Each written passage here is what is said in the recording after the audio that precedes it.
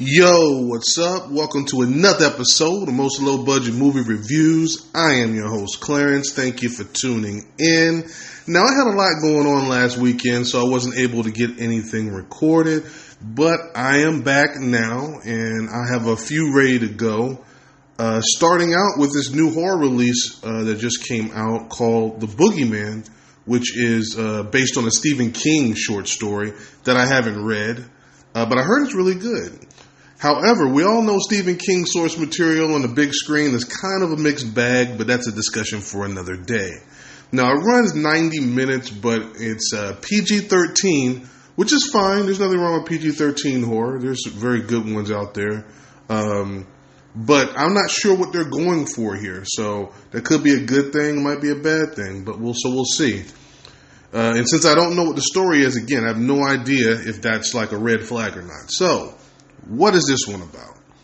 Well, we start out with this baby crying in the crib, and there's something in the dark, and there's some voices, but spoiler free, I'm going to leave that alone. I'm not going to get into that. Then we see some kids, 2 young girls, 1 teenager, and one looks like she's in like the 7, 8 range. Now, they're going back to school after dealing with the sudden death of their mother. Now, their father drops them off and returns home where he works as a therapist. Now, this man comes in with no appointment, and he wants to talk. So he's like, okay, I'll, talk to you. Spoiler free, he begins to talk about some tragic events that happened with his family that he might get blamed for. But he's saying there's something else to blame for what happened. And actually, that's pretty much where I'll stop. Because from there, something else tragic happens. And the youngest daughter begins to see something in the dark that has very bad intentions. Now, her father, of course, doesn't believe her, but the older sister does, and she investigates and makes this disturbing discovery, and now she's got to figure out how to stop it. So what did the pros think? Well, they came in at a 60% on the Rotten scale on 137 reviews, with the audience at 65% on over 100 reviews. But more importantly, what did I think? Well, let's start out with the positives. Now, there's some solid performances here.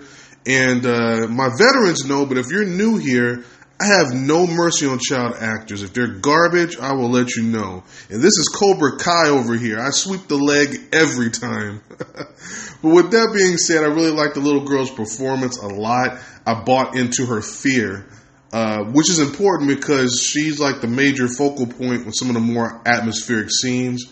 And this movie is all about the atmosphere, which they created, which is pretty good. And I really liked how they played with the light in this, using it to like slowly reveal what's in the dark in those corners. As the light pans, we sit on the edge of our seat kind of wondering as the audience, are we actually going to see something? Is there something in there? Or is it, just our imaginations and we didn't really see anything? Now, you don't really get to see the creature until the end. And it's a very unique creature design. Actually, I really liked it. And there is this thing that it does, spoiler free, I'm not going to get into it, but I haven't seen this effect used that often. In the way they shot it, I kind of liked it. I wish they would have done it a few more times so we could have seen it in all its glory. More on that later. So that was, like I said, that was a very cool effect. I wish I could have seen more of it. But let me get to these negatives now. This was like a slow burn. I know it didn't feel like this was that type of a movie, but it plays out that way. And since it plays out as a slow burn, the rules are we ramp up and then the ending is like over the top and pays everything off for the time investment. And here, you just don't get that. I mean, we literally sit through this thing for almost an hour, and I checked my watch because I was getting kind of bored with it before you actually see anything happen. I mean, literally like an hour on a 90-minute movie. There's not a whole lot going on. Now, I don't mind being vague on the details as far as like origins and things like that of creatures and things. I mean, some details would have been nice and would have added a whole lot more to this since it was so slow. Like, what's a good example? Recently, Smile. That movie dealt with like a mysterious entity type creature thing, but they did a really good job of providing some backstory of what it was and, what it wanted. In this movie, you don't really get that. You get like some generic type stories and warnings. And, really they only give you like one rule you have to follow. And, they really don't follow that one when I'm not going to get into it too much, but it has to do with the dark, right? So they establish this rule about the dark, but they're super inconsistent about it. And I'm like, well, I thought we were doing this, and then they show that. So I wasn't really sure what the rules were by the end.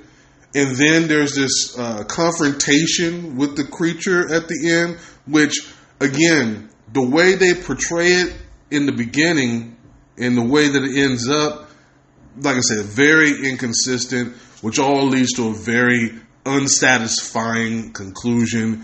And then there's this little sappy ending they tacked on, which I didn't care for at all. But yeah, I don't want to beat this one up too much. Let me bottom line this one for you. Did I enjoy it? And yeah, not quite. It didn't get there for me. I know it sounds like I really trashed it at the end there, but it's not a horrible movie. I would put this one right at a 55% on the Rotten scale. Just wasn't enough meat on the bone for that ending to pay off. If I'm going to sit through something for an hour, that last 30 minutes really needs to take me there, and they did not do that here. Not to mention, I didn't even get into the whole it being so predictable, the way it, you know exactly what's going to happen when you see certain things on the screen. Again, I won't get into any of that. And again, I hate when they establish rules in movies. You know what I say? If you give me that universe and you create those rules, no matter how ridiculous they are, as long as you're consistent with it and that's the rules in that movie universe, cool. I'll follow it and I'll go with you. Here, they establish these rules and then they don't follow it. Why? Because of plot? If you want the plot to do something or show us something different, then write it better. Write something different. But don't just ignore what you just told us. So yeah, this is a rental at best. I would personally wait to stream this one. There's no way you should pay full price to see this. It's really made for newbies to horror or people that have a low threshold for horror. There's a couple really solid jump scares in this one. Like I said, the creature design is pretty good, pretty scary. But if you're a veteran of horror and you're trying to find something really scary, yeah, you can skip this one. This is not something that, is going to really move the meter for you at all. With that being said, I'm going to close it out right here. If this is your first time, don't make it your last. This has been a Podbean production, mostly low-budget movie reviews with Clarence, up on all streaming platforms, so check me out. And I will be back again this weekend with some more content. Not quite sure what I'm going to have for you, but I'm thinking about going to something super low budget since I haven't done anything like that in a while, so I can be true to the title of the podcast. So yeah, but we'll see. You have to tune in to the next episode and see what that is. But thank you again for the support. I appreciate it. And I'll see you guys next time. Peace.